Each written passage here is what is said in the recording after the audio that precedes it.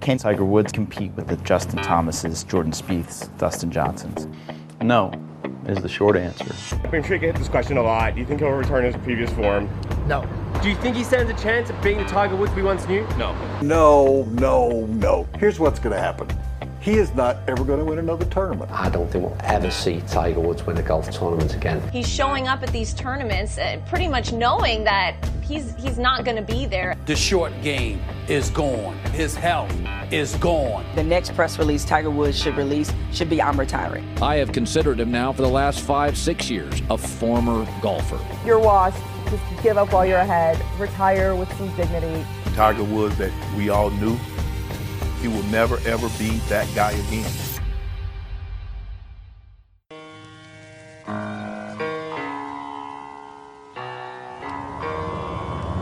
Be the right club. Be the right club today. Yes! Johnny, that's better than most. How about in? That is better than most. Better than most!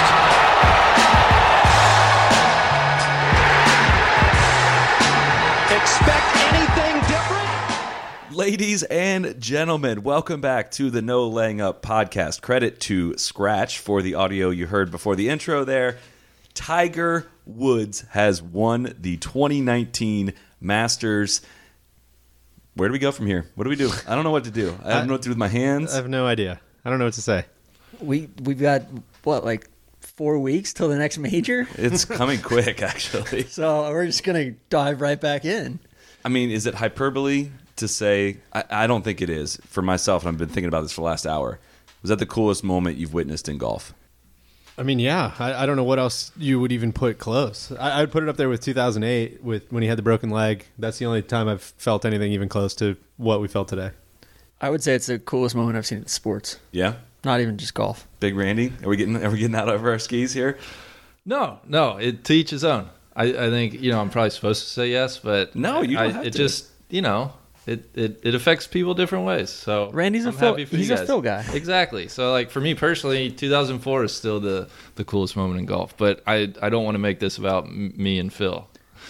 First Masters in 14 years. Tron, do you want to give us kind of some of the things that were going on in the world in 2005? Let's talk about where we've been. Yeah, 2005, when Tiger won, Pope John Paul II had just died. I think they were in the conclave while Cat was winning at Augusta. Really? Yeah. The Airbus A380 made its first flight. Alex Smith was drafted later on that month, number 1 by the 49ers. Okay. Terry Schiavo thing was popping off. The Office premiered on NBC. Mariah Carey released We Belong Together. I believe number 1 on the charts was Candy Shop by 50 Cent and Let Me Love You by Mario. It had a long run. The Supersonics were still in Seattle. Oh, my God. R.I.P. This was 2 years before the first iPhone was released. That's the craziest stat, that the iPhone didn't exist. Well, we were just reminiscing here a bit, too. Tron and I were actually in Porter Hall, freshman year of college, in the spring, watching the Masters, watching Tiger chip in on 16. And here we are 14 years later. Yeah. I mean, raise your hand if you had given up, if you did not think this was going to happen. My hand is raised. My hand's raised. For sure, I never. TC? Mine's not. I don't know. I mean, everybody thinks I'm like anti-Tiger because I did the RIP Cat and then bumped it 150 times. But no, I've always, Randy owes me $1,000. We'll have to talk about that later. What does that mean? We shook on a bet a few years back, I would say maybe 5 years ago, about whether Tiger would win another major. I said he'd win at least 2 more. I legitimately do, this is not me being coy. I do not remember this at all. I think you were blacked out. Either I was overserved or I just don't remember. I got a couple more points here in 2005. T.O. he had just played for the Eagles in the Super Bowl here in Jacksonville against the Patriots. Many people's least favorite Super Bowl. Bart Bryant won the Tour Championship that year. Oh my God. Really, really cool. And then really perhaps the biggest thing to happen in 2005, Rachel Uchitel moved to Vegas to become a VIP host at Tao. So the storm was building. Exactly. Yeah. The wheels were in motion. I think this is the exact situation that we've dreamed of, I think, or kind of hypothetically been like, man, can you imagine? Like, what if he came back? What if he did this? What if? But I never really fully allowed myself to actually think it would happen. I was like, dude, Twitter would break. Like the golf world wouldn't be able to handle it. That's real true. I had nothing to say when it happened. I couldn't even like muster the words. Well, I think that's a really interesting point, and I don't want to sound like a cynic, but it is really hard for the reality to live up to the expectation. And it's a moment that we've talked about for so freaking long, for 11 years since the last major championship, and it's so hard once it actually happens. It's like, man, okay, like that was it. Like now what? Now what do we do? It's just this almost kind of like empty feeling. It's extremely weird. I feel differently. I feel like I feel like it's almost a validation that I don't have anything to say. That it speaks for itself. Maybe that's a better way to say it. Like there's no sense in trying to make sense of it because it's inherently just like magical. I'm glad it happened at Augusta. Yeah. I think versus say just a kind of a weird PGA Championship location, or unless it was like the British Open presented by Her Majesty the Queen at St. Andrews or something, would be cool. But if that's not going to happen, I think Augusta was the most fitting spot where it all started, really. But that's what makes it even more unbelievable. Exactly. Like it's just like, dude, no. I mean, you did, in your defense, you did predict last night on the live show that you thought Tiger was going to close it. I thought Molinari was going to do it. But even then, like, we didn't allow ourselves to believe this as of last night. It still felt like it was going to be another one of those close calls. He just had that look in his eye yesterday when he walked off 18 green, and even I think Thursday or Friday when he hit a drive on 13 that just ripping draw. Yeah. I was like, man, I haven't seen that from him in years. I want to don't do it directly into the mic, but people are asking like, oh, you guys got to go live from the Kill House last few holes. I want you to do your reaction that you do whenever he hits a stripe shot. Please don't do it directly in the mic, but do it. What is it? It's like when Marv in Home Alone when he's getting electrocuted, and he's. So that's kind of what. I just like Randy, it happens naturally. It's Randy's alarm clock for the afternoon. Oh God! I mean, that's. I mean, this is the most obvious thing to say ever, but like, that's the only guy that does that actually truly has that excitement. And we just all were kind of looking at each other today, like, dude, this is actually happening. I'm so glad that it happened the way that it did. We were talking about kind of the different scenarios and stuff, and I love the idea that after he made birdie on 13, he was up by 2. I was like, all right, 3 holes. Like he's got to. We know exactly what the plot is. He's got to hold on for 3 holes. Can he do it or not? And it was really cool, especially after you had 7, 8, 9, 10 guys in the mix, and then the plot became very focused very quickly, and it was just a cool way for it to happen. Well, and the take of like the Tiger has this effect on players when it's the final round and whatnot, kind of. A lot of people have questioned whether that still exists or what the actual math or science behind that is. But like that moment where Koepka's on 17T and the fans to the left of 17T are standing up to look down at 16 green, and Koepka looks over to see like where Tiger's ball rolled out at. The crowd hadn't even stopped cheering yet, and he just like teed off. It was like, okay, this thing is a very, very real thing. In a place like Augusta where everything is so close in together, you can't avoid it. And I can't imagine I'm sure that this is kind of one of those classic, there was 15,000 people there today, and 100,000 people are going to say they were there, but I can't imagine what it was like to actually be on the ground. Can you imagine if that ball would have gone in on 16? Oh, my God. I thought it looked really, really good for a long time. He'd gone down that slope. Oh. What do you think the most important shot that he hit today was? I said this on Twitter, and I'm not afraid of the hyperbole. I thought the most important shot of his entire career was the second shot into 15. And we watch guys hit that shot, and it looks really easy. We've all been there at Augusta and seen that shot, and it is not. And that could have gone wrong. It could have gone long. And he would have struggled to get up and down. And if he's short, he probably loses the tournament. And he hit it on the green and 2-putted. And I thought it was from 240 yards, and that shot is not as easy as those guys make it look. I thought the one on 12 after Molinari dunked it, and and 4 out of the 6 guys in those 2 last groups hit it in the water. And the wind seemed to be doing funky stuff up there. I thought that one it set the stage for everything to come. And really, even the second shot on 11. Yeah, it was. Which, like, I'd never seen that alley before, ever. And then he hits it in there, was it 2 days Twice, in a row? Yeah, the whole weekend. It's wild. Randy, what's your most important shot? Yeah, I was going to say 12. I agree with that. And then making that, little 3.5, 4 foot par putt to validate it. If he misses that, he kind of gives back a lot of that momentum. Just seemed to free him up then for the stretch run. I don't disagree with any of those by any means, but the drive on 17 for me was, Yeah. I mean, it's very easy to go bogey on 17-18, which he has done in the past with the lead by 2. In a mock turtleneck? Yeah. And that drive that he hit on 17 was like, dude, there was no doubt. And that hole is tough and it can bite you, but it's a lot easier from 140 yards in the middle of the fairway.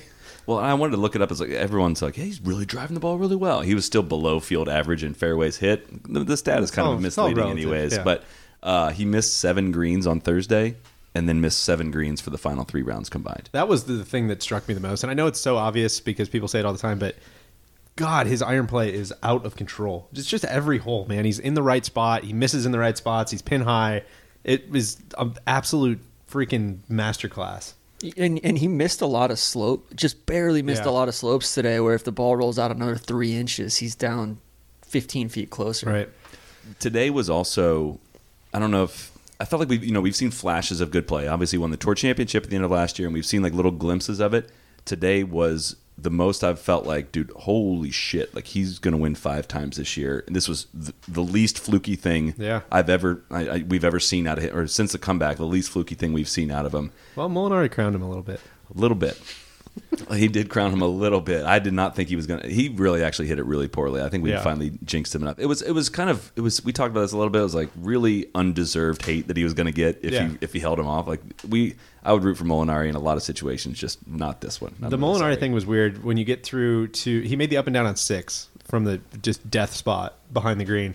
And it's one of those things where you're looking at like, God, this guy is so solid. He's getting up and down from everywhere. And then when you really kind of start thinking about it, you're like, shit, he's kind of had to get up and down from everywhere. This might not last very much longer. Scott Michaud tweeted something about like, oh, Molinari's just managing the course and everything. I'm like, he short-sighted himself in like 3 out of the last 7 holes. Yeah, like exactly. it's weird. Missing both ways. But that's what made it feel like he was gonna survive. It was like he can't even with all these mistakes, it would take so many consecutive mistakes for him to actually make a bogey, and then he just made one giant one, which I mean. Maybe the mega bogey, which we didn't see a lot of fireworks at 12 all week. I felt like, and two groups in a row, that wind really must have picked up. That's a good point. I just didn't feel like I saw any disasters anywhere. There wasn't much bite to the course. There wasn't any train wrecks. The only hole, Tiger bogeyed 5 all 4 days. Yeah.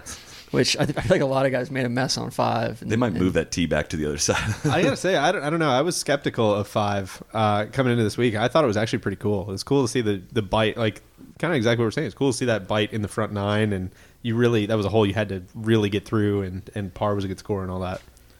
I think it is time to move the tee back on 13.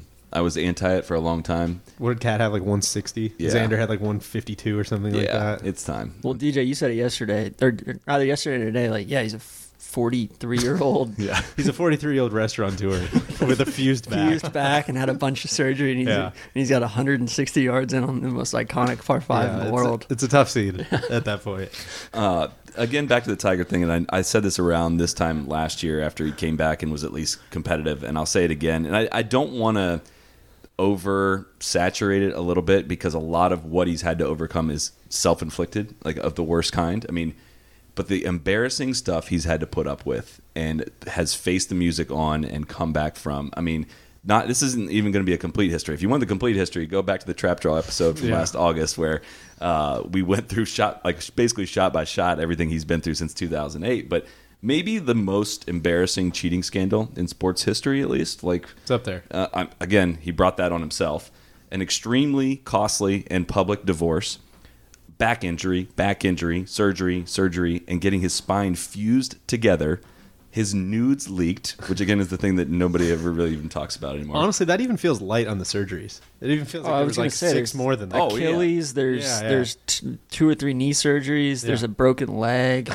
This is not all encompassing. There's his dog's double ACL surgery. Of course. Thank you for Taz. Yeah, shout out to Taz. The ugly DUI, the insanely embarrassing arrest video that came along with that. The chipping yips. He shot 85 at Memorial, was blading bunker shots into the grandstands at Scottsdale, and 18 months ago he wasn't hitting anything longer than 60-yard pitches.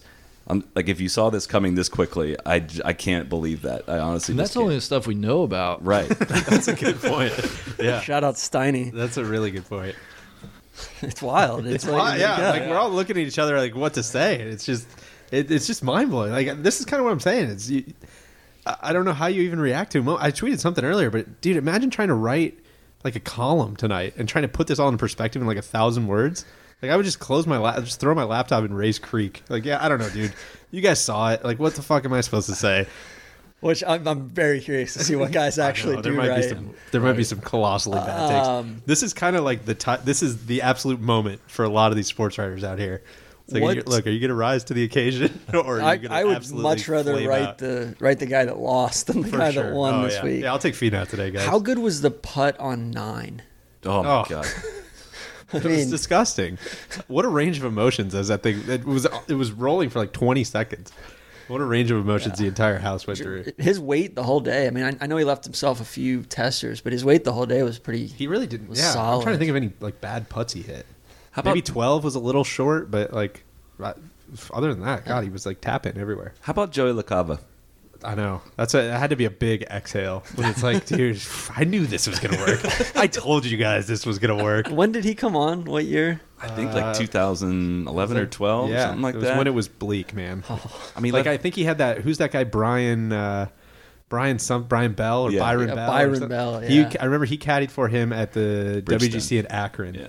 And then that was when he like shot 78, 79 or whatever. And then I think LaCava came on like shortly after that. He left DJ's bag for this, and he waited out a lot. And that's the thing about trying to sum up the last few years in a couple minutes of a conversation. It's like, dude, the reason why we followed every little surgery and update and like Tiger feels good, he's feeling good, if he's coming back, and all this was the hope that we would come to this moment. And we actually got it. Well, I think even beyond that, and this is where I kind of net out, even saying that he was going to win another major or two, you expect it to be a burned out British Open presented by Her Majesty the Queen, where he can just hit 2-iron stingers, right, and not even have to pull the driver, or he can totally game manage it like Craig Krenzel style all around the property. Whereas like here, he won playing like vintage Tiger Woods golf, like absolutely bombing the ball and playing some of the most precise iron shots you've ever seen. Like he won playing the old way, which is I don't think there's a single person on the planet who expected that.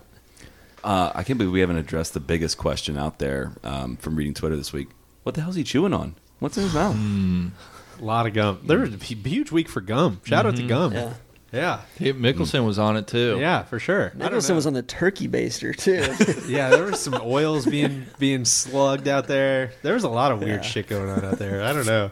It might have been like azalea oil or something that Phil was injecting into himself. Somebody will have the scoop. It's the flowering peach oil. I think Robert Garrigus got suspended for flowering peach oil. Do we have any insight on any of that? I mean, is it official? Is he chewing CBD gum? I would assume so. I mean, I would assume there's if he's not chewing CBD gum, he's going to be using CBD oil, which is better than being all pilled out on painkillers. I was shocked by talking to some people on just how deep the professional tour is in the CBD game. It's kind of wild. I mean, it's joints, it's sleeping, it's everything. I'm not into it, but like, this isn't an advertisement. I'm curious now. Yeah. So my mom's been sending, she's like, "Oh, you got to try it." It's all post-surgery, right? Yeah. She just had her hip replaced. So. Well, it was a great week for the world of golf, and another great week for our friends at Callaway and Odyssey Golf, starting with Odyssey winning the putter count at Augusta National, and ending with Xander Schauffele finishing T2 in his second ever Masters start. Between Xander and Francesco, they had the leaderboard surrounded, but there was a lot of epic flash on the leaderboard this weekend, and that's been a trend so far this year, with the Flash Face technology having more wins worldwide than any other golf brand in 2019. That's by a pretty wide margin, actually. So visit CallawayGolf.com to see exactly what clubs were in Xander and Francesco's bags, and while you're there, build yourself a little personalized epic flash driver with Callaway Customs, or stock up on Chrome Soft golf balls. Golf season has officially begun. Let's get back to our Masters Recap podcast. Does this change your guys' thoughts on his chances to get to 19? For sure. Absolutely. Right? Were you saying no before and now saying yes? Yeah, I've said no for like 5 years. But you think he will now? I don't think he will, but it's changed. Like I don't know. I don't know. Everybody's done. What everybody looking at me? Nobody stop looking at me. No, I think like fundamentally to answer your question, like it changes, right? Like is the answer yes? Exactly. And does it change my thing? Are two different questions. Like does it change? Yeah. Like yes, it's significantly more possible. I still don't know. Like 3 more is a lot, or 4 more is a lot more. But that's how I am. You know, it's almost got me thinking now. Where did the injuries and did kind of some of the layoff time almost prolong his career and keep the fire burning versus if he doesn't have that REO Speedway. if he doesn't have kind of that time on the shelf or that time to really miss the game, does he just kind of burn out and lose a little bit of interest as soon as he gets to 18 or 19? Whereas now it's like, hey, what's the number now? And 4 more majors after this one seems like that's so many. A hell of a lot. That's Rory's career. That seems like harder than getting to the 15 in the first place. But I don't know. I mean, we'll see. It's just. Look, it's going to be fun to watch. It is. Yeah. Who can know? Yeah. What about you? You can't just ask the questions. What do you think? I now think that he can. I did not think that he could. I thought we were going to do even that back 9, and it's easy to look at it now that he's won. That it was like, oh yeah, like we saw that coming, but it was so close. Even with 6 holes to play, 5 holes to play, the amount of guys were making runs. Cantlay took the solo lead on 15 before Tiger had gotten there. Very, very briefly. Yeah. And like he Icarito'd himself. And it felt like we were going to deal with about 5 more of these close calls. I mean, he was close to the British, he was close to the PGA, and I just felt like there's just too many guys. And it's it's a very common thing to say of like it's a different ball game now, and all this generation of athletes that he's helped create that are now in the game that now he's got to beat. Is kind of like, wow, yeah, he's dealing with a lot more now. This is a lot harder for him to win than it was in 2005. So, yes, in that regard, I was like, dude, we're going to see so many of these, and getting over that hurdle of winning 15 is so huge. But I do think that was the biggest hurdle. But I think that's like the point, and I think this is what Tron was saying earlier too, is I kind of always pictured if he was going to win another one, it was going to be he's hanging around the lead and then everybody kind of shits themselves and he's the last man standing. And God, today was so not that. Or kind of, he didn't really miss a shot. Kind of Hoylake-ish, where he just, it's a burned out course and he's just figuring out what to do with the ball on the ground and kind of band-aiding it around. I'd be really interested to go back and read, maybe I'll do this tonight, but go back and read some of the 1986 columns and gamers and stuff after Jack won. Because were there a lot of people like right now it's like, oh dude, that's like the weirdest fluke thing ever, and he came back and he had one good Sunday and blah blah blah. But were there people after that were kind of like, you know what? I mean, like, is he still who he was? Now he's back. I don't know what's going on. I'm curious what people thought then. That's interesting. 46 is different than 42 though too. I mean 43. He's 43. 43. It's a 43-year-old restaurateur. Right, my bad. That's my fault. Listen, I regret the error.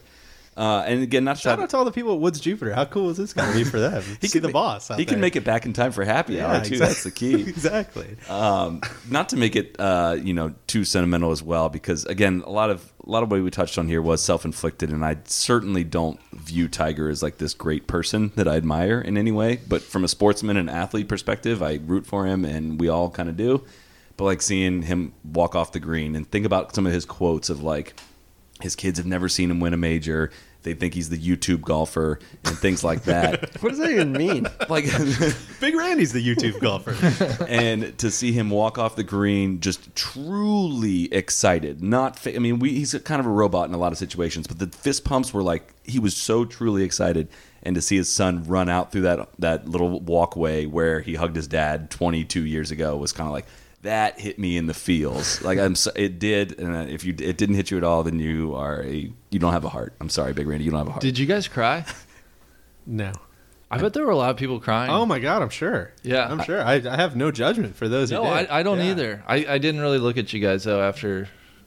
I did not cry. Randy was asleep. I felt the tear ducts start working. That's the only thing that happened. I got chills for sure, but no tears.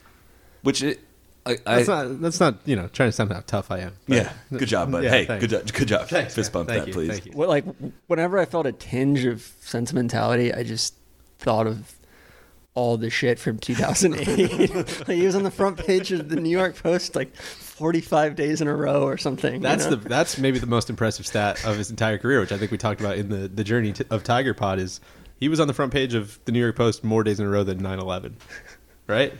Yeah, that was a stat. Yeah, Like, try digging up a more impressive Tiger stat than that. I'm not one of the I told you guys Tiger was going to win all this, blah, blah, blah, gloating, but I will gloat about one thing. What did I say after the Players? I don't know. I said every one of the Masters he's won has come when the Players was in March. Oh, that's right. Yeah, that's right. You did say that. That was on the tip of my tongue. There you go. There you have it. I got a trivia question. 5 guys shot under par all 4 rounds this week. Ooh. Who were they? Cat. Oh, I just besides the cat. I just looked at your computer, Tron. I'm sorry. You're a scumbag. Xander? No. Xander shot 73 the first day. Sandy Lyle? Brooks? No, Brooks was one over. Brooks was one of them. Okay. DJ? Well, and the last 2 really surprised me. Rahm and Fowler. Ooh. I mean, Rahm shot 69, 70, 71, 68, and I felt like he totally lit himself on fire the last 3 days. Gosh, how good does Ricky look for Bethpage, Randy? Oh God, he's dialed. Yeah, he is so dialed. I think that's going to be the one for sure.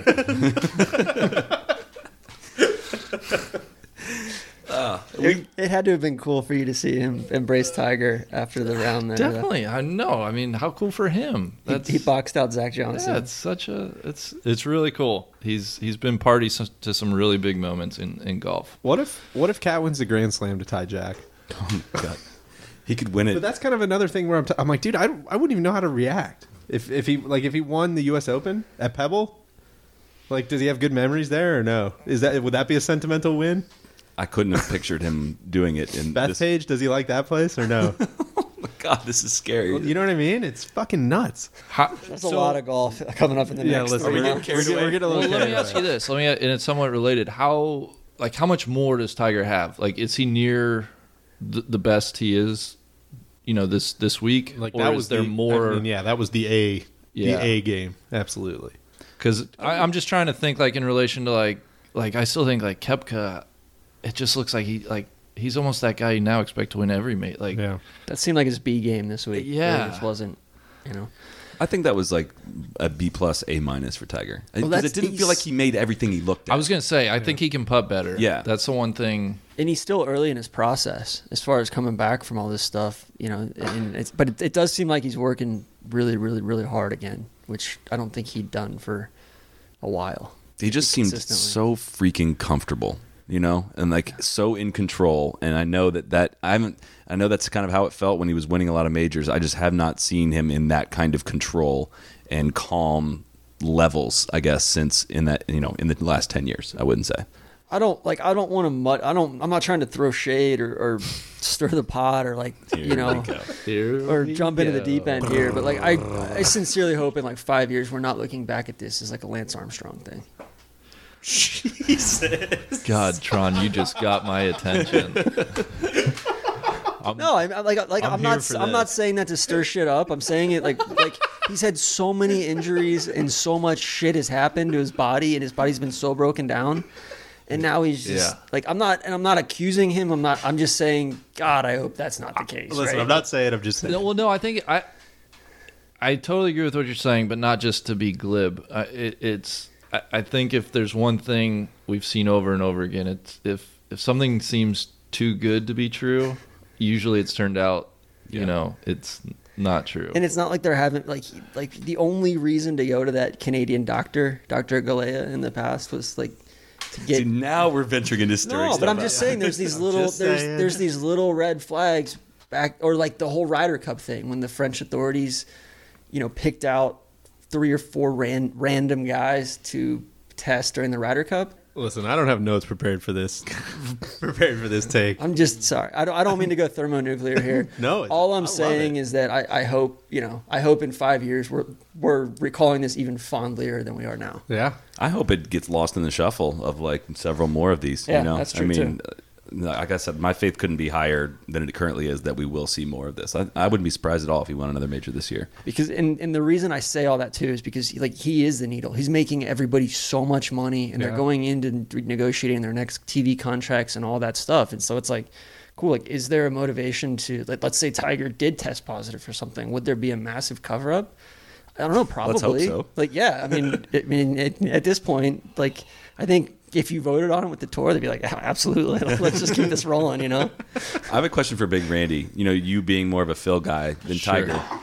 Is this version of Tiger easier for you to root for? Oh, for sure. Yeah. Yeah. And that's like, don't get me wrong, in that opening, it's very cool as a golf fan, as a fellow human. Like that emotion. That's assuming a lot. As a fellow resident of Earth. Yeah. This is so cool. The emotion on display was so genuine, and it like, of course it's cool. And this version of Tiger, he's just so much more humanized, I think, and certainly because of that, easier to root for. So, At what point do we call him Mr. Woods? Ooh, that's a great point. Listen, that's like, are we being disrespectful right now, calling him Tiger? I think there could be an argument, especially, I mean, shoot, 15 majors, 5 green jackets. I mean, if he's not a mister, nobody's a mister. How many top tens? How many top tens away in majors is Ricky away from being Mr. Fowler? You guys. Well, I think the mister thing's not completely results based. A lot of it's integrity. Some of it's based. class. Yeah, some of it's pure class. Well, speaking of class, how awkward is it when Tiger goes in? Like, when that was really the first time that he was in Butler Cabin since all this shit went down, right? Oh yeah. And after Billy Payne gets up there and we didn't even talk about that. lectures him, like that was one of the most cringeworthy things that's ever happened in the history of golf. Just so pretentious, and like nothing's ever pissed me off more. To where, like, who are you to get up there and lecture this guy on his personal life? We need to try to find the audio of Billy Payne's lecture. And then the blue screen at PGA Tour. Dude, it's the deeper you dig into it, the crazier it gets. It was so bleak. Yeah. But like him sitting there in Butler Cabin with the Riddler, and it was like the whole thing. You just couldn't script it. Yeah. And then Victor Hovland and that Norwegian guy. What was the bleakest it got for you guys? With the cat? Yeah. What was the moment that we were like, dude, it's not going to get the any shanks worse? or the yips? Yeah, the chipping yips. That was really when he was between release patterns. He couldn't find his right. Or when he dumped those patterns. Balls at I was going to say, I think that's Congressional. Dude, I think spring 2017. That was right after the comeback. He played the hero, and then he went out to Torrey and hurt himself again. I was like, dude, this is going to happen 5 more times. He's not going to come back from this. Like, if he keeps having this surgery, what could possibly cure him? The answer is fusion, apparently. Well, because just to follow up on that, it's one thing when he's hurt, you can still dream, right? You can still hope. Right. But when you see him playing terrible golf, that's when it was like, when he's saying that he's healthy. Yeah, it's like, this isn't good. Like, that's very true. I think the par 3 at Congressional, that was the media day. Like that, like if you're going to distill it down to one particular very specific instance. I don't know. It was like the media day for the Quicken Loans National. Yeah, and they're hitting balls at was it number 10? Yeah, I think the par 3 over the water, right next to the clubhouse at Congressional. But the par 3 is like 200 yards. They were hitting these from like 110 or something like that. Yeah, maybe. Yeah, right about there. And it was like, I think the story I heard was it was kind of like, yeah, we're gonna have these like first tee kids come out and like hit balls, and then I don't know if it was the tournament director or the charity director or whatever, and someone was kind of like, hey, Tiger, come on, like you can hit some balls, right? And he's kind of like, dude, like no, I don't want, like my back's effed, like I don't want to do this. And he goes out with a wedge and and he hits like just fat dumps, like one in the water, and then hits another one, and then you can see him like, okay, give me another one. Yeah, come on. He didn't want a third one though. Like the third tournament goes, all right, come on, we'll give him one more. And Tiger's like, come on, dude, like, I've had enough, man. It hits a third one in. But the best was the conspiracy theories that came from that. I was like, oh, dude, he did that on purpose. People said that about everything. They said that about the bunker thing at Waste Management when he was like thinning, like yipping bunker shots and blading them into the grandstands at 16 like home run balls. It was people were like, yeah, dude, he was doing it. Like, did you see him smile afterwards? He was like doing that on purpose to give those people a ball. I was like, I do not think so. The proudest guy in the history. Yeah, exactly. Oh, guys, I want to give some credit to TC here. We're about 33 minutes in here, and I've been diverted to any fashion takes just yet. I can't believe it. I'm thrilled. I think he committed to the mock turtleneck this week. We didn't even talk about the fact he wore a fucking mock turtleneck all week. Oh, we even talked about the fact that he wore a fucking lavender mock turtleneck yesterday. It was kind of like a mock though. It was smaller than the 2005 version of the turtleneck. Barely. It was a blouse. Yeah. I thought it was a handsome blouse. Blouses. Was it lavender or lilac? That's a great question, Randy. Yeah. You'd be a little bit more qualified to answer that than myself. God, how bad was the fashion this week, though? Dude, it had me questioning a lot of things. Like, I don't think I understand. Well, you said something earlier that I thought was really interesting. Like the gap between what the pros on TV wear and what people actually wear to play golf maybe has never been bigger. Yeah, it's a chasm. Like, I would never buy almost all of the shirts we saw. And I get that part of the reason they wear some of these shirts is like so you can have, they probably don't wear a lot of like striped stuff like we sell in our shop at store.nolayup.com. Because they want the sponsors to pop off of the shirts. I would imagine that would be most of the reason. But man, some of the stuff just look like all these horrible block colors and like weirdly put together patches on these shirts. And everybody is guilty. That's the thing. There's nobody's innocent here. Who was best dressed today? This week? I always think Xander looks good. It almost looks like Adam Scott's trying to throw one back to the field. Like he's got good shirts. The medieval Jester Gaucho pants. Yeah. With pleats in them. What is the story there? I mean, he's gone from being the best dressed guy on tour to wearing stuff that is terrifying. Well, we can't verify whether this is true or whether they're the exact same pants or not, but someone slid in the DMs with a screenshot from the Uniqlo website that they were selling those pleats on clearance for $5.98. Which, Randy, I didn't even want to bring up with you because I know how the whole fast fashion thing really gets you pretty worked up. Thank you. I wish that apparel manufacturers wouldn't make all their guys wear the same shit in the same day. It doesn't make sense to me. Yeah, it's like this whole uniform thing where, and like the guys that weren't wearing certain stuff someday, like Hao Tong Lee was wearing Adidas stuff when everybody else was wearing the gaudy stuff, and he looked great. Well, he's the Chinese DJ that you called him. He is. DJ always looks good. Alvaro Ortiz was really well dressed this week. Koepka looked good. He looked really good. Looked like he'd been working out. Besides that hat Easy. that you guys... that was bad. The hats. It was Thursday and Friday. Yeah. He was committed to it. He doubled down on that one. So one more fashion thing was Phil going all black on Saturday, wearing the aggressive colors, which is an homage to among... What I would say, I tweeted something about my favorite Masters quotes of all time, and I really forgot to include studies have shown that NFL teams get more penalties when they wear all black, so that's why I'll be wearing all black on Sunday, which is Phil Mickelson. Aggressive colors. The aggressive colors, it was the absolute best. He revealed that among the great Masters highlights of our time, that weird video that he tweeted driving up Magnolia Lane. Talk to me about seeing that for the first time. Like, what a lunatic. That's a great word. And he detonated Kuchar. There was like 9 different layers to that. He detonated Kuchar. He shouted out Dave Pells. It was like a minute 20. And then he went out and got dusted by Kuchar in the back nine. Like, he peaked way too much. Bombs. My favorite part is he timed it up with like pulling into the parking spot. Like, I don't know how many times he had to loop around Magnolia Lane to get that to happen. My absolute, maybe the funniest thing I've ever seen on Twitter, favorite golf related thing I've ever seen, was somebody today. I just saw a tweet. I retweeted it. It was Phil pulling. It's like, all right, pulling in nothing better. Pulling in Magnolia Lane on the weekend, and then it cuts to Michael Scott hitting Meredith with the car from The Office. In The Office, dude, I've never laughed so hard. That was great. At something on Twitter. I'm very upset I didn't think of that myself. But last thing on fashion, if anybody wants to take on a project the rest of the year, I'm convinced Mickelson plays his worst when he dresses in that all blue blueberry You've been on this outfit. block for a long time. Yeah, so if somebody wants to do some research. Randy's been beating this horse. And track his scoring average by what colors he wears. I guarantee you that all navy outfit is like, that was his second round outfit this week, and he shot 73. It was his worst round. Makes you think. Yeah. Is Cat going to have to add a belt loop? Well, dude, have we confirmed that there's 14 belt loops? It's more belt loops than I thought was humanly possible. It's the only possible theory that he has 14 belt loops for every major. In the explanation that a bunch of people have said is that he gets like size 38 pants and then gets them taken in at the waist because he likes the way the actual thighs fit better, but he wants the waist taken in, so that's why he needs so many belt loops.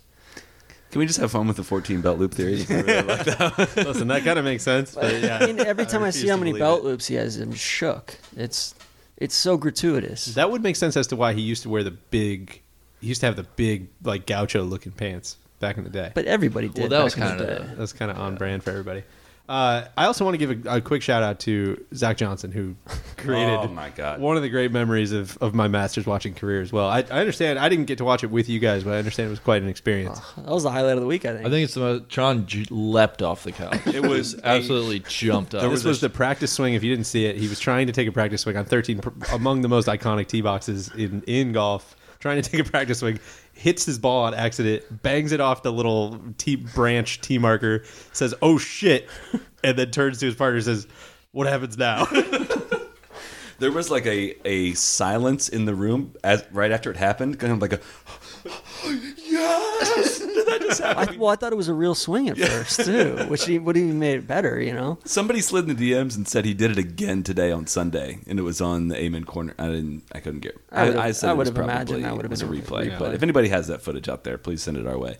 We didn't even talk about Friday. We didn't even talk about the security guard yet. Dude, too much stuff happened this week.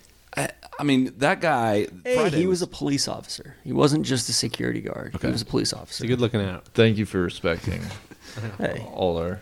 You know, nobody respects the troops and police officers more than TC. Blue Lives Matter. Yeah. Friday was absolutely absurd. I mean, we had that. We had Abby Bonrat falling over trying to hook a ball around a tree. We had the ZJ. Which I think that was underrated. Yeah, that was. We had Ram's Shank, which got scrubbed from the telecast for some reason. Yeah, and then Ian Baker Finch tries to say, "Oh, that one hit a tree." It Flipped a tree. From the middle of the fairway. Oh yeah, this hit a tree. And he's under this limb now. It was like today on 15 when Molinari hit it in the water. Like one of the best wedge players in the world hits it in the water from chunks one in the water from 100 yards out. He's like, like 15 seconds later. Oh, I think that may have hit the tree. Like, no shit, guys. The crowd. One of the best wedge players in the world came up 60 yards short. That ball might have hit something. The ball was in the air, and we yelled like that hit the tree because the crowd reacted. It was like, dude, that had to have hit the tree. Yeah, you could hear the crowd, and it boom right in the water. I think that hit the tree. What do you think of Faldo and his astrology takes there on the 17th green?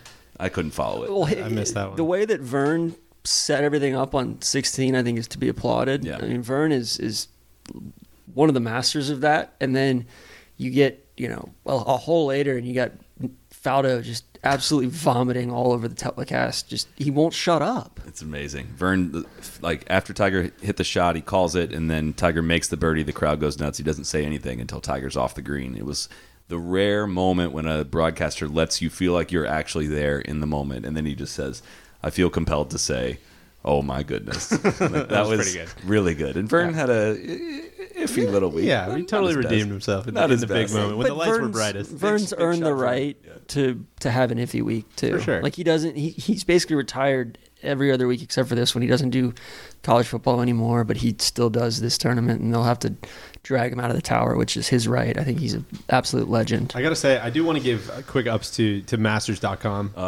The tracker thing, I think is well documented how phenomenally awesome that was. Nothing but good things to say. There were a lot of people who were saying that Ram Shank got scrubbed from the watch every shot. Not true. It's on here. Okay. They showed, when they say show every shot, they showed every shot, which is pretty cool. On Masters.com. On Masters.com, yeah. The telecast didn't feel compelled to show it. Which kind of makes it even worse that the telecast didn't show it. Was that a telecast take from you? No, that was Masters.com take. I'm retired. Okay. I just want to make sure. I have another telecast take. It's not related to the Masters though. The PGA Tour, like every time I got on Twitter this week, the PGA Tour it would pop up. PGA Tour Latino America was showing the Manuelo Colinas. It was broadcast live on Periscope the entire week, the PGA Tour Latino America event. But we can't televise the last hour of a web tour event. We'll look into that. Yeah. Thanks. I'm just bringing it to everybody's attention. It's a statement of fact. But on that note, and I think we were all kind of stunned by, first of all, the casual way in which it was rolled out. That if you want to see every shot from the Masters, it's online. It does suck that some of the stuff, it's not live. Obviously, it takes a production to do all that. But for the people that missed Thursday, Friday, if you missed and you are a big Roy McIlroy fan, you can go home and literally press a button and it plays every shot from his round. It was amazing. That is absurd and has never existed anywhere. And it's so much cooler. I was catching up on, I think it was Friday, Bryson's round. After Bryson played well on Thursday, you want to see what he's doing. And it's so much different than seeing Shot Tracker. Oh gosh, did he really miss the green? 15 yards short on number one. That's crazy. And then you click in the video and it's no, he actually hit right next to the pin and sucked it off the green 30 yards. It just adds all this crazy context that a shot tracker just doesn't have. That being said, I felt like the feature group choosings for the first couple of days still could use a bit of work.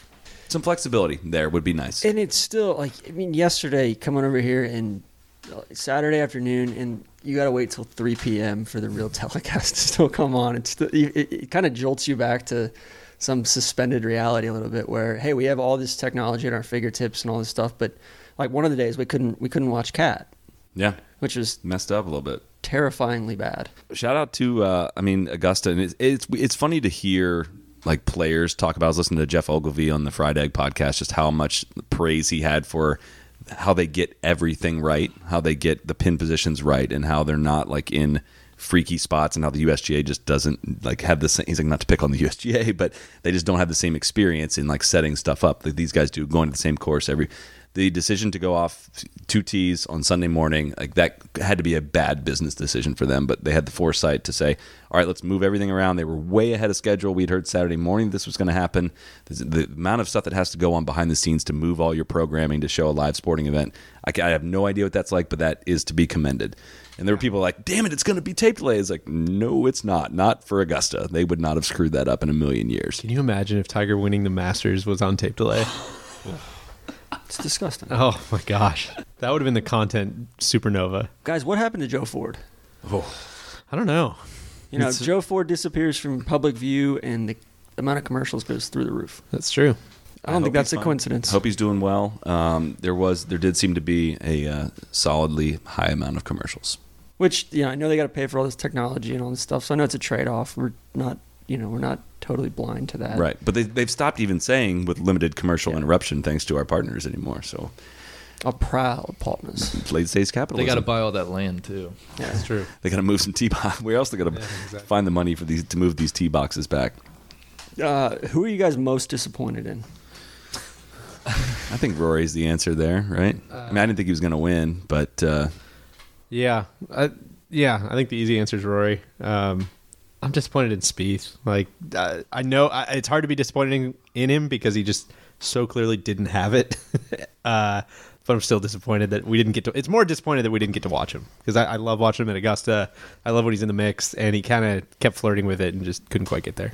It was kind of a microcosm of his struggles. It was like we saw some flashes of brilliance, like there it is, but just making too many mistakes and hitting the ball in places you can't, and a few short missed putts. And he started the week missing a 2-footer on one. Which this is another cool aspect of that track every shot thing too, because we've long mentioned on here that the TV producers are the keepers of the takes. And every time they showed us Jordan Spieth, he was missing a short putt. So going back and watching, again, like tonight, you can go back and watch, all 72 holes of his if you want, and really see where he struggled and where he missed and all that stuff. So that's a pretty valuable thing to be able to do. I think Bryson's my choice there. He shot 66 in the first round and then totally spit the bit. 75, 73, just didn't. It was just weird, Because, he looked like he had it figured out completely on Thursday. Yeah. That was the layup tweet, was the terminal velocity of his fall down the leaderboard, which Rory and Spieth ended up tied for the week. They both shot over par in the first round, and then both of them finished with low rounds or under par rounds in the last 3. That's just noteworthy, I think. What do we think about Rory's chances of winning a Masters? He'll win one. I believe he'll win one. How old is he? 30? He's 29. He'll turn 30 this year, yeah. Shit, he's got another 20 years. Well, like 10 years of his prime, basically. Yeah. He's in good shape. I think he'll be fine. Shout out to Matthew Fitzpatrick. 78, 67, 68, 70. Yeah. Randy, who are you most disappointed in? Oh, Bryson. Yeah. Just from a personal standpoint, I was hoping he'd be in contention in the weekend. I think it's always interesting. If we're giving shout-outs, though, I thought Justin Harding would go away, and he strung together a solid weekend. I believe he gets an invite next year. He made a putt on 18 to finish T12, to come back. which gets you an invite back. That's commendable. How about Bubba making a huge run of it at the end? He got within one of the lead. I know. Yeah. That's kind of your thing on the par 5s, though, is it just creates this like inflated sense of who's really in the mix. That's what it just adds that other layer of pressure, and that's kind of why I was saying about Tiger's shot into 15 was like, yeah, it looks easy because like they'll show the highlights of the guys hitting it close and making the eagles and making the birdies to climb up the leaderboard. But there's also a lot of guys that played it before that hit in the water and don't make those, and you just kind of get trained to expect the guy to execute that shot perfectly, and it doesn't always happen that way, but he did. He hit it. He had to hit that right exactly where he aimed it. I know we don't want to, but we need to give a reluctant shout out to Jason Day. 67 on Sunday. He played well all week. For sure. Tron seems to have come down with something. Tron's got some sniffles. I've been raising my hand for 30 seconds before they even brought that up, so it was completely unrelated. Tron, why don't you wax poetic on Jason Day for us a little No, bit? he played great. Well, that's about enough time we have for it. Yeah, no, I mean, he played great. I think, that's never been the issue, right? Enough said. He certainly made it dramatic. But I think that is kind of the point, though, is like he's playing totally fine golf, and it's a dramatic injury almost. I don't know how many majors this is that this has happened. It's like, I feel like he's got to be, for him to do what he's doing and play it up in the media and do all this, like, I don't doubt that he's hurt, but just stop talking about it and just go do your thing. Even man. his wife said, "Suck it up." That was the PGA Tour post. It's like, "Suck it up." And then you got guys talking about, he's a father and all this. All these guys are fathers. like who are you subtweeting that's a shitty father? Very good point. It is. I mean, it's amazing that like it's a part of it. You do get the most hot and bothered by it, obviously. But every time this pops up, I'm like, dude, how is this the only guy that this always happens to? I don't understand this. I really don't. Yeah. I don't know what he gains by it. He has to be aware of this budding culture of people that get pissed off every time he does this now. So I would think he would steer the opposite direction. Even if you're hurt, don't say anything about it and don't draw any attention to it. And I know the other player, like, because they reach out, the other players are like, dude, keep fighting the good fight. Like this, like we are rolling our eyes every time he does this because there's other guys that have the exact same injuries and most of the guys out there are hurt. They're dealing with some sort of ailment or another. Don't ask me if I'm hurt, dog. Exactly. Of course I'm hurt. Shout out to both DJ and I mostly to DJ for almost getting the back-to-back DJ Pie Memorial Award for every year on the Masters preview pods. Both the last 2 years, we pick somebody who's not going to win. Last year, DJ selected Patrick Reed. This year, he selected Dustin Johnson, who finished one shot behind Tiger. Well, I want to be clear that the whole goal of this award is to try to fly as close to the sun as you can. And so, honestly, to pick the guy who's the runner-up is I mean, I never got this far in my dreams, you know?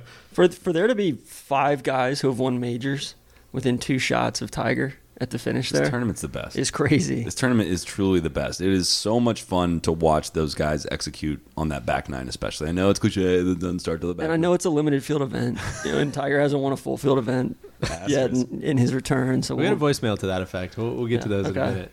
Can we talk about DJ? Of course. Please. Maybe the quietest runner-up. That's what I was just getting ready to say. It was so quiet. 68, 70, 70, 68, and he made only... Keeper of the takes. He made only 5 bogeys the whole week. Which, in CBS's defense, there was so much going on today. And crazy. They have to give Tiger the appropriate amount of attention. And they did get kind of screwed a little bit. Like Bubba going off at the end kind of put them in a tough spot. Or Cantlay coming out of nowhere. Like, I don't expect you to show me... it's kind of one of those things where it's like, if Cantlay's 6 back and they show him making a birdie, we're like, what the hell are they showing this guy for? And then... when he makes the run, it's like, whoa, I didn't even know he was in the tournament. But the flip side of that is we got TK Kelly, who's down playing in the Latino America event down in Argentina, talking about how how many more shots they showed between this shot and this shot, like between the shots on 9 that Tiger hit or whatever. And there's just so much fluff, and there's so much. Even when they do a little tribute or something like that, it goes on for another 20 seconds. That's totally unnecessary. Did you guys like that little montage with the kid going to bed and the guy working that sand?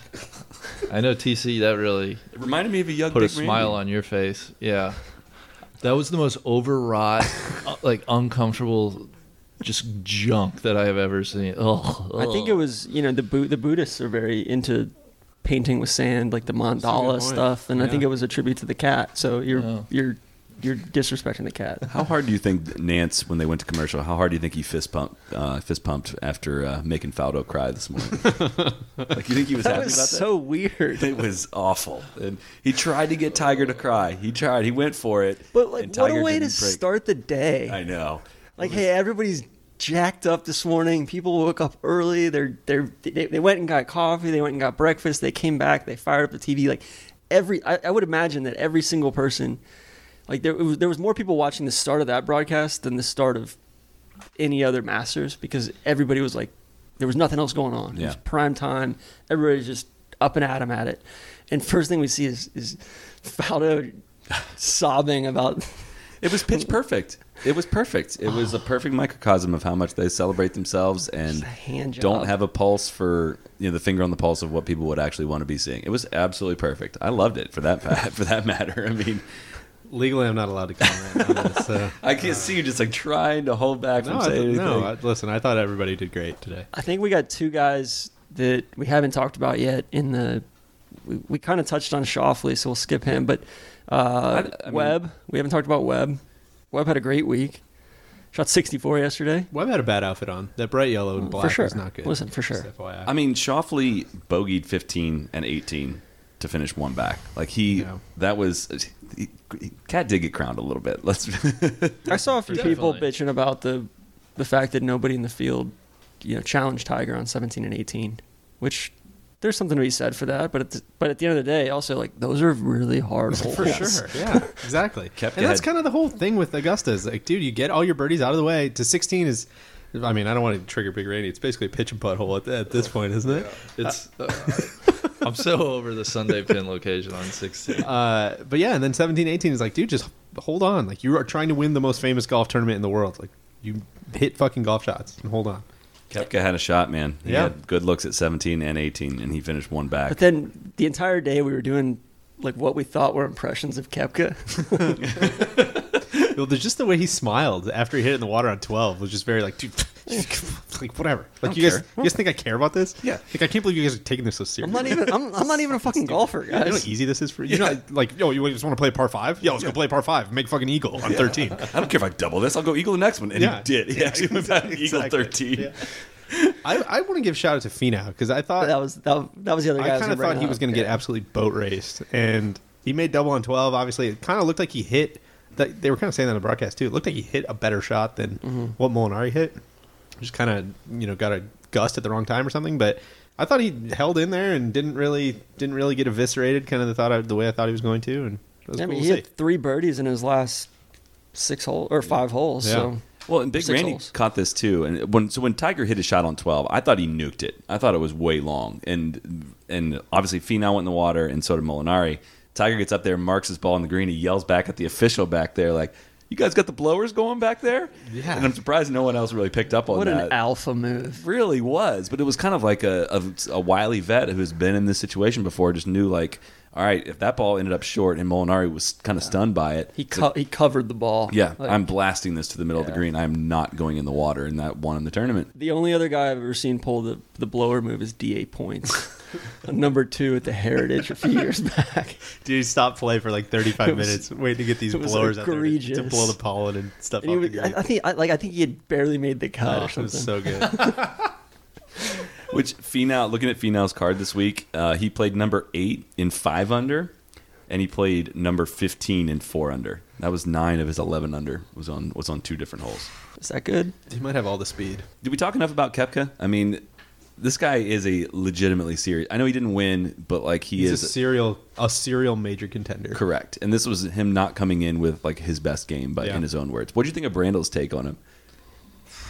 Which was something of the most reckless self-sabotage he's ever seen of an athlete in his lifetime. From a distance, I thought it was sweet, and I totally agree. But it's from a distance, and I have no real good insight on what Brooks is doing or how much it affected him or anything. But like if I'm looking at it on paper, it's like, dude, you lost a bunch of weight and intentionally didn't eat, and you feel like your swing has changed going into like the biggest tournament of the year.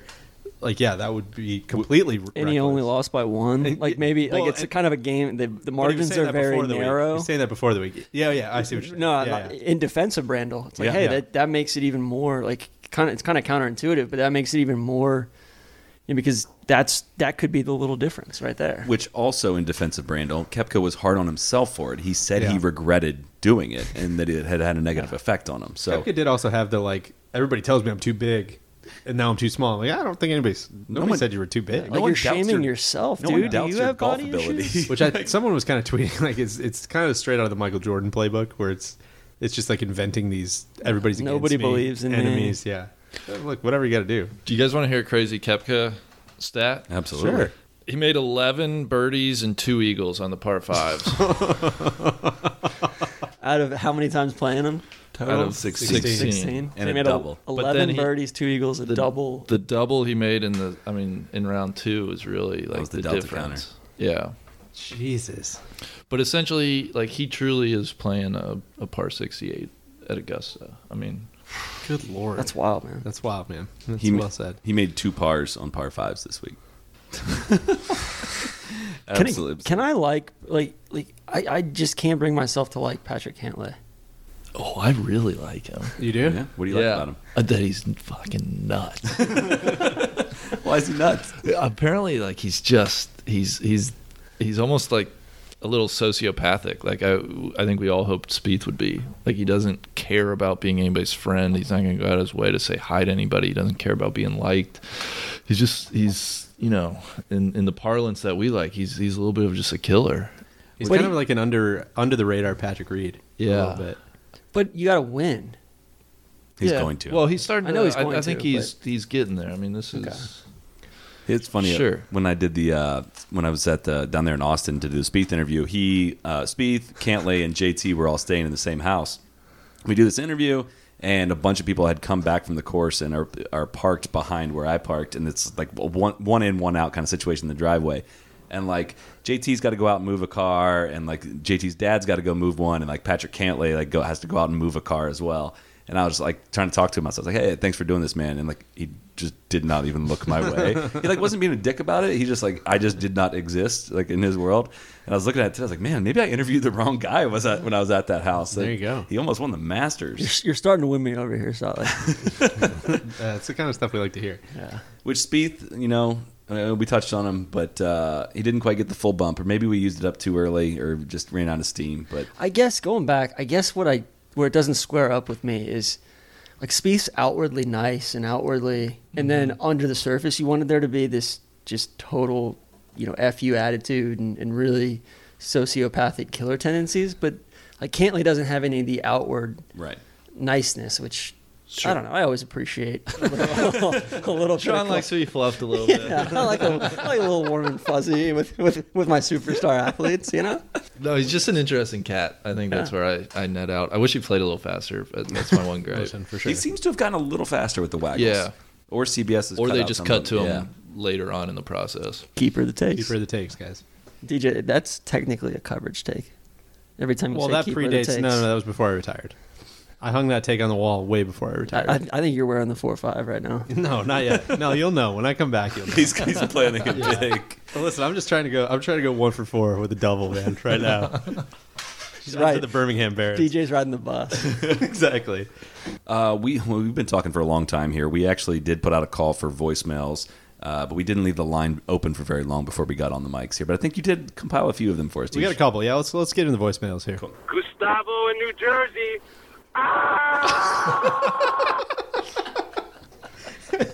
there were quite a few of them like that. That's to be honest. what we're looking for. Yeah, that was probably perfectly encapsulates a lot of people's reaction. That was pretty good. All right, let's move on. Hey, this is Icarito up in BK. Question for the boys: can we all finally agree that Nandina is truly stinky Nandina?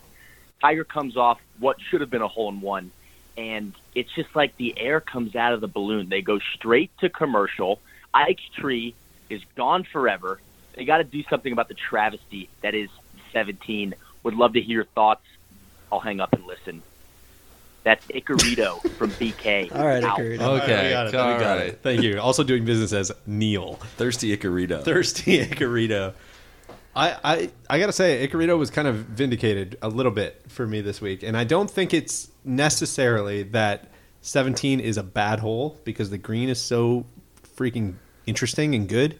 It's more that it just doesn't get shown in the right light. It's a coverage take. No, it's not. No. It's that he walked right into it. No.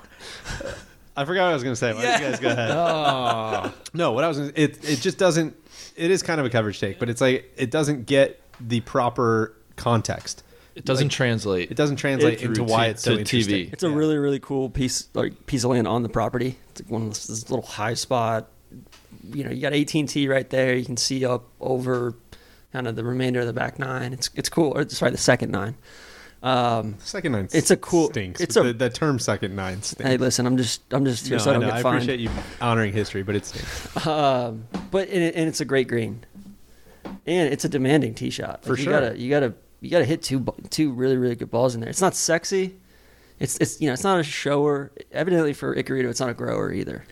Well, I think where it nets out for me is like so many, if not all, of the shots on the back nine have an element of shot shape to them, and there is a curve, some kind of curvature to the hole, and it's the only hole where it's like just hold on, like that tee shot. It's kind of like 7. It's kind of a lot of us don't like 7.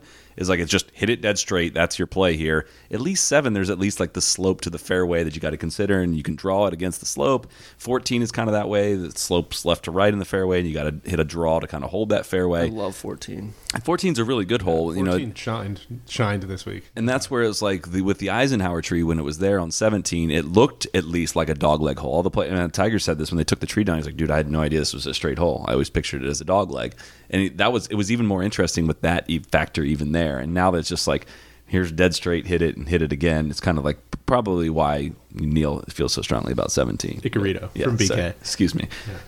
If we're going to change 17, what would you change? I don't know. A lot of people have said make it drivable or make it kind of this like fireworks par 4. Seems but like a millennial. There's too many other holes like that. There's too many easy, quote unquote, easy birdies. There's plenty. Yeah, there's plenty of. I think there's too many trees on it. Like they planted a bunch of trees. That was kind of what. It's one thing if like a course kind of evolves and trees grow and trees that were like indigenous and native there, but every instance where they've just planted trees has not added to the excitement. I don't think it makes it a little bit more challenging, but I don't think it makes it that much more exciting. Total non sequitur. But speaking of indigenous, a lot of people. One of my favorite conspiracies has always been that there's no squirrels. Did you guys see the photo of the snake eating the squirrel at Augusta? No. Oh my God. My gosh, please send me that. It's amazing. Look it up. Google snake squirrel Augusta. And it was just like literally the furry tail was coming out of this snake's mouth. It was crazy. So anyways, your thought on like things that are indigenous to Augusta. It's like, oh, squirrels. So no word on whether or not the trees that got planted there are the ones with the USB drives in them. That's another good conspiracy. I think that's my favorite. There's theoretically that there's trees with USB ports in there that photographers can upload photos really quick. Which I think we uncovered a new favorite theory this year that we heard through the grapevine. Definitely didn't make up ourselves. There's a guy in the woods left of 13 with a cannon with a different kinds of balls back there. It's like when Tiger hooks his ball left of 13, somebody was back there and shot it back into the rough. Yeah, the way that I heard it / made it up was it's like that table.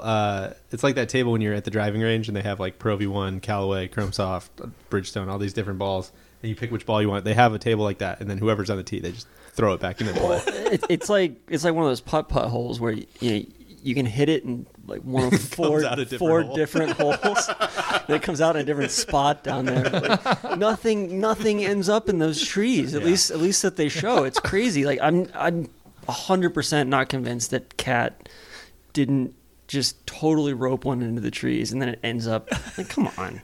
That literally never happens to anyone sitting in this room right now. No. But it was crazy watching it. Like every time Tiger would spray a drive, the honest, true feeling I had was, somebody's going to put that in a good spot. Like he's going to have a shot. Like it's just absolutely going to happen. Well, like on 11 the last Twice. 2 days. Yeah. I mean, it was Bob May guys. All right, let's keep moving. Cool. Hey guys, this is Patrick from New York. Just wondering how you think Tiger feels about his first major victory coming in a limited field event against Freddie Couples and Larry Myers. Seems like it might be a little overplayed in the media right now. I'll hang up and listen. Thanks a lot, guys. That's a great take. Very, very interesting. Well, you take. throw that in also with the Tour Championship weighted. It's kind of, what's he beat a total of 120 guys in 2 events? Maybe. Yeah. Makes you think. Well, you kind of want to roll your eyes at that, but then you also look and Rory got a T21 this week. Justin Rose missed the cut. Well, it was like T21 for he played pretty horrible, I would say, this week, and he still finished T21. It's like, all right, there is like 40 guys in this tournament. It's true, but it's all the best players. That's what makes it what it is. Listen, you tee it up against the field that's there, though. It's a great take. I'm pretty in on that. Just down to me cracking a monster. Tigers won. Big question: what flavor do you think the Tiger Monster will be? See ya. That's a great question. I don't even know if we're qualified to answer that one. I think coffee. Tiger's big in the coffee. That monster game. The Java Monster or whatever. Yeah, that's got to be it. Well, he matched up his shirt with his with the drink and whatever his water bottle The was. lavender one. It was like an elderflower sports drink, I think. I think the question remains over under 0.5 Monster beverages consumed by Tiger in his life. Going way over. I found a photo. We were kind of all digging up photos of ourselves from 2005 when Tiger last won the Masters, and I found one of myself where I happened to be double fisting Monsters, actually. So a lot of people could say, it was kind of predictive of this day. I'm gonna roll through a couple of the. This is a list I found of the top 10 Monster flavors. You guys just stop me when you think that we've hit the celebratory flavor.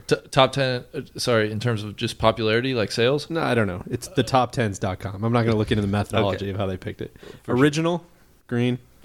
Low carb, blue. You can see that. Assault is the red. Assault? That is the winner right there. The red? Yeah. There it is. Well, I looked up the list, so I'm going to keep going. The most military sounding one. This is Chaos. KHOS. That's the orange one. There's got to be an anarchy one, right? This one's mixed with 3 X's. Possibly a shout out to some of his former indiscretions. M80 is the yellow one. This is a tough one too. The gold flavor is called Rehab. 8 is the Monster Zero Ultra. 9 is the Pipeline Punch. Try to get the pipe. And 10 is the Mean Bean, which is the Java that was aforementioned. I'm going with Assault. That's my. I think Assault is the Sunday Red Monster. I think it's a no-brainer, for probably. Sure. Yeah. Great question. What else we got? Yeah, hey guys, this is Miles from Pittsburgh, and I'm just wondering, the tournament is still playing on CBS right now, so is there still a chance that Jordan Spieth could still win the 2019 Masters? This question especially for you, Sully. So let me know, because I still think he could shoot a 62 or 63 to take this thing from Tiger. All right, cheers. I didn't give up until, I think, the 5th hole today. What hole did he bogey today? We started the day, he 5 he bogeyed, and 6 he missed a shorty. Yeah. He started the day, 9 back or 10 back? He birdied the first 2. I'm like, oh, here we go. Here we go. We got a chance. If he just goes out and shoots 56, hangs up a number. Well, I mean, if he would have tied the court, so he shot 64 on Sunday last year. If he doesn't bogey 18, he shoots 63. If he would have shot 63 today, he would have shot 13 under and tied the cat. So there was possible a chance. It was out there. That's wild. He fell just short and he shot 1 under today. So that's wild. I got a couple updates from the FedEx Cup. It's a great segue. So Spieth finished T21 in a major. He went from 170th to 142nd, which that's it's still bleak. Oh yeah. Yeah. Oh, we're halfway through the PGA Tour season. Cat's win doesn't even get him to crack the top 10. People have been going ham in the FedEx Cup points. It's a fucking sweepstakes. He's 13th. It's a free-for-all out there. Yeah. I don't know. Those are the 2 takeaways I had. All right. back to I mean, I went all weekend without seeing a FedEx Cup update. That's true. Thank you. Appreciate it for bringing it to the table here. All right, let's keep moving. Gents, first time, long time. I'm just curious, how was Big Randy's nap today? Crack on. Well, it kind of threw the move up kind of threw all the timing off. We might be interrupting your nap right now. Yeah, the schedule certainly threw a wrench in it. I got a little horizontal there for a second, right around when Tiger was making the turn. I think I missed that putt on 9 that y'all were talking about. Solly called it the greatest putt in human history that didn't go in. Yeah. Name another one. Yeah, no, I'm agreeing with you. I'm saying it's a travesty you were asleep. Well, I didn't actually fall asleep, though. I don't think that was the bummer today. But I had some great naps this week. Spencer Hall, possibly my favorite sports writer out there right now. He always has various tributes to the Masters nap every year. It's like one of his favorite Didn't he live things. stream it one year? Yeah, he was out just sleeping in a hammock. His hammock in his backyard. Yeah. So maybe you and him could possibly find some community about that. Yeah, that'd be for sure. One quick shout out I just saw coming across Twitter. I can't believe we haven't named yet. Congratulations to Tiger. He is now qualified for the Century Tournament of Champions. That's true. That's huge. That's huge. Toughest field in golf to get in. That's true. I think he should have played it this year, but that's another issue. All right, last question. Hey, No Lane Up crew. This is Bryce from Holland, Michigan. I got one simple question after Tiger's 5th green jacket. Now what? Keep up the good work. That might be the only question. I think he should. I think he should retire. I think he should have retired in his post-game speech today. I think it would have been the greatest moment in golf. I legitimately was thinking about that last night, like falling asleep. I was like, God, what if he just walk-offed tomorrow? Yeah. But your take of he should have picked up the putt. Go one further. Yeah, he should. That winning putt, he should have just scooped it with his putter, walked off the green, and just kept going. That would have been. I would have had all the respect for him. Total walk-off. Yeah. It's a walk-off. DQ. Leave the $2 million on the table. Exactly. Yeah. Which, by the way, he wins $2 million for this event. It's a lot of money. It's a lot of money.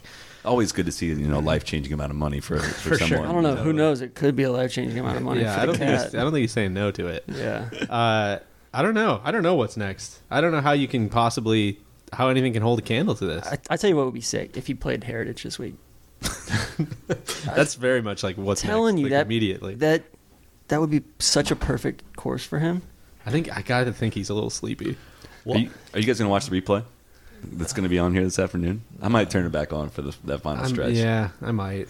Well, what do you think next? In all honesty, I mean, I think it validates. Well, let's define the question. What's next for him? What's next for golf? Humanity. What's next for humanity. He's a fellow let's tackle human a couple Randy's. of those. For him, I think it validates. It's almost like LeBron's title in Cleveland, right? It just means like that. more. Yeah. And I think it probably frees him up, right? I think everything from now on is gravy, and you just keep going as long as his body will hold up. It feels a lot almost. It sounds like a weird comparison, but it feels a lot like Sergio's win from a couple years ago, where it's like, dude, this was coming for so long. It's finally here. Like, dude, Sergio, you can miss every cut for the rest of your life, and like you did it. We all know that you can do it, and nobody can say anything to you ever again about not winning a major and all that stuff. And see, I think it just I'm on the opposite side. I think it just adds to the urgency for Cat. Really? Because he knows he's That's in why he should have form, retired. and he knows he's yeah. Well, Yeah. I think it's the biggest, I guess, I don't know if regret is the right word, but the worst thing of his whole career was that it was going to be this giant what if question mark, right? You won your last major at age 32. Yeah. You got to 14 at age 32, and you never won another one. Like this, no athlete has really achieved so much by that age, and then had that hard of a fall off. Imagine looking back in the history books in like 60 years. Be like, God, this Tiger guy, man, he was a menace. He got to 14 by 32. And then what happened? What did he he just do? like dropped off for like 11 Have years. you seen this guy's Wikipedia? His dog had double ACL surgery? I mean, it is crazy to think about that. There's 15, 16, 17, 18-year-olds that really haven't seen Tiger ever win a Masters before. Yeah. And for reference, I don't know, the age variance of people that listen to this podcast is pretty big, but like we all were at our most impressionable ages as golf fans when he was the absolute best and changing the game and winning all these majors. And I remember, and I've told this story on the podcast before, when he made the putt to force the playoff at the 2000 PGA, I was at like a golf team banquet at this guy's house, and all the adults in the room erupted when he made the putt. And all the kids were kind of like, well, yeah, like, of course he made it. Like, there was no doubt. And that's kind of what it was like to grow up in that era when you haven't really experienced guys failing because we were so used to Tiger succeeding. And just to watch him go down this spiral of not being able to execute it for so long has been spellbinding for like a lot of us that experienced it when he was, when we didn't know any better. I don't know if this is making really sense, but it's like we saw this guy and experienced the game in the best way you could come into it. I think the reason why there's so many golf fans today is because of Tiger. That's well known, but man, to see it go so far down and then come back, I don't know what the right word is. Nostalgia isn't really the right word. It was like it's groundbreaking. It really, I mean, we were 21 when he won his last one. Like I could barely drink the last time he won a major. You couldn't, DJ. I'm sure you weren't. In high school. Yeah, or no, in college. Yeah, I don't know. Whatever. Neil couldn't legally drink, but he was slugging them back at picture Fenway of Park. Neil in 2005 at the Reds game. He's like 17 drinking Red a beer. Sox game. Or Red Sox game. Statute of limitations is probably up on that. Yeah, I think we're good. Well, for the game of golf, do you think, I mean, it feels like we'll obviously get a little bit of a Tiger bump here for the next few years, but I think it, like we've talked about before, it kind of feels like a supernova, right? It feels like a big sun that's on its last, like one big bright blowout. Does it also after that, allow time for, like, I feel like guys, it didn't really allow for guys to graduate to that next level because they never like it was just like Tiger ended and then these guys just kind of came on the scene.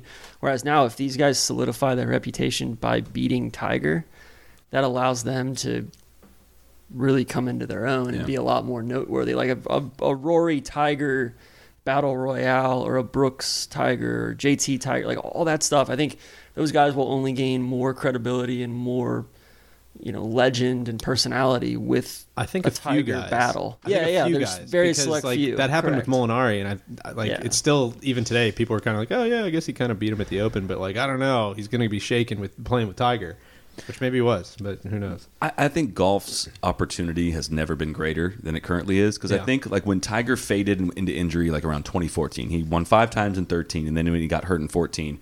It was right when we kind of started no laying up. We were like starting. I went back and listened to some of those really old podcasts, really good audio quality. But on another note, we're kind of like, dude, this is terrible. Like there's no storylines in golf. There were no stars. It was let's say it was on like a 3 from like a 1 to 10 standpoint. I think in the time that Tiger was still out, it probably got up to about a 6. Like the emergence of Spieth, Rory winning a couple majors. Like golf came to a 6. Tiger coming back on top of that makes it a 10. It's like 60. The opportunity has never been greater, and that's kind of why we bang on the tour so much. It's like, guys, why is this not interesting for me to watch? Because it's not going to get better than this situation. I know Tiger doesn't have an Arnie or like a Gary Player rival, but like, why is this not a bigger deal every weekend? Why don't I want to watch this? Like, we all love golf. This is the best opportunity they're going to have to draw fans into the game. I hope they take advantage of it. I would push back and say Tiger being back, it just puts into perspective for me personally, like it makes everybody else just irrelevant, unimportant. I agree. Yeah, that's really interesting. And I don't know where – I'm of two minds. Where one is there could have been a great reckoning where, all of these things that, whether it's with the tour or the broadcast or, not developing new stars or TV ratings dropping or all these things. Like there could have been this reckoning if Tiger had just disappeared. And it would have been like, oh gosh, like we didn't really develop other stars. We didn't really do a lot of things. Like, how are we going to fill this vacuum? And that could have happened. With what happened with Tiger today, it's like either people are going to say, okay, now we've got a little stay of execution, and now we can work really hard at doing those things, or it's going to be like, dude, we were right all along. Let's keep doing the same thing, man, because Tiger's going to be around forever. And it's a really weird time because the TV negotiations are going to be coming up, and I think that this is going to ripple like so obviously into that. And I don't know. It's almost like you're kind of selling the next 5 years based on what happened today, which is wild, especially when you think about like the economy and you think about TV and how everything could change at any given time. I think that's why it's such an opportunity for, I think there's like 3 guys, right? It's Rory, and Rory's kind of the first guy that needs to, or the one that springs to mind for me that needs to step up and kind of challenge Tiger, because before, like even last year when it was guys going wire to wire with Tiger, okay, cool, it's kind of a novelty. Tiger's not necessarily back. We don't know if he's playing his quote unquote best golf. Now, let's say today Tiger and Rory would have gone head to head.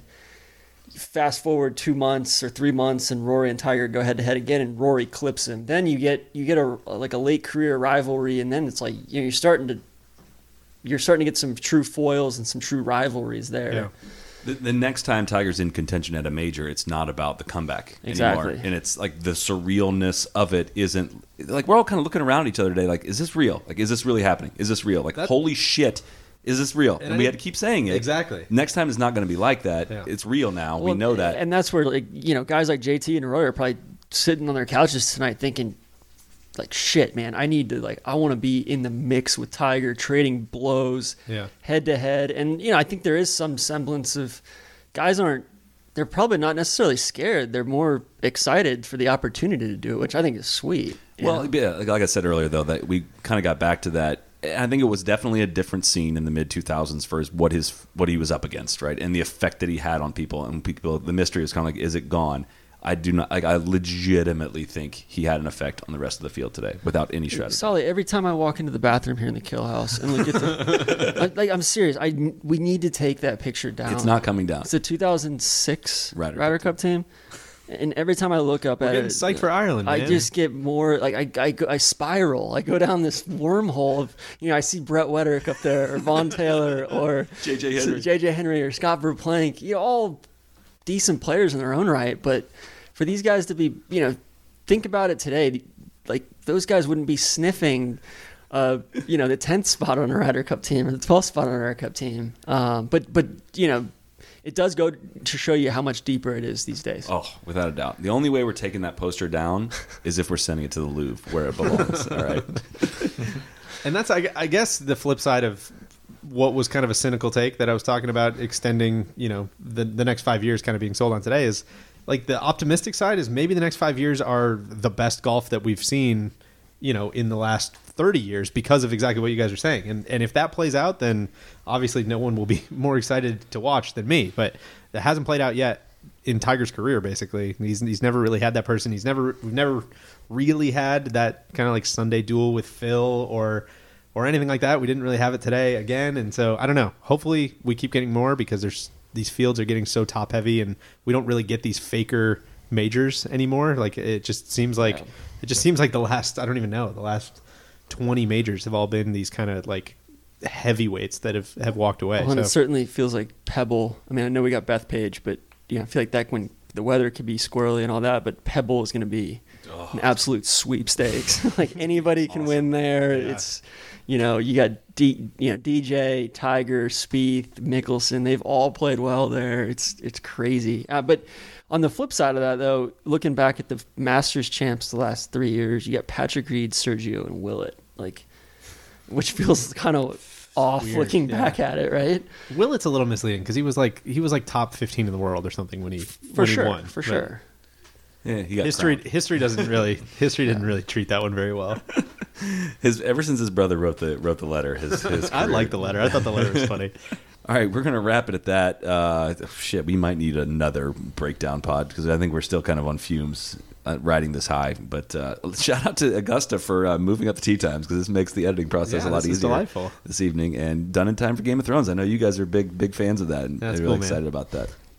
Never seen it before. I'm excited that you're excited. Yeah. I thought the cross promotion the last couple of days has been absolutely nauseating. A huge shout out to all the brands who've been getting involved with the Game of Thrones tweets. I think that's been really You know what it reminded me of? Star Wars. For sure. I'm out on Star Wars. It was my block for a long time. It's gone too far. It's hit the tipping point. Didn't we go see Star Wars in concert the other night? That was different. It was an orchestral performance. Never watched really Star Wars cool. before. Yeah. All right, we're going to wrap it at that. Thanks, everybody, for tuning in and for participating in the live show this week and all the social media stuff around I'll say it, the greatest golf event probably of our lifetimes. Yeah. The cat literally won the Masters. That's wild, man. That's wild, man. That is wild, man. We're closing it with that. Cheers. Crack on, good side.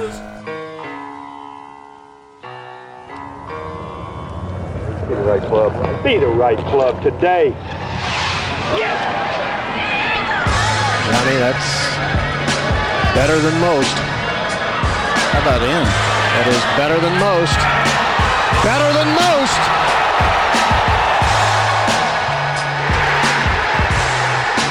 Expect anything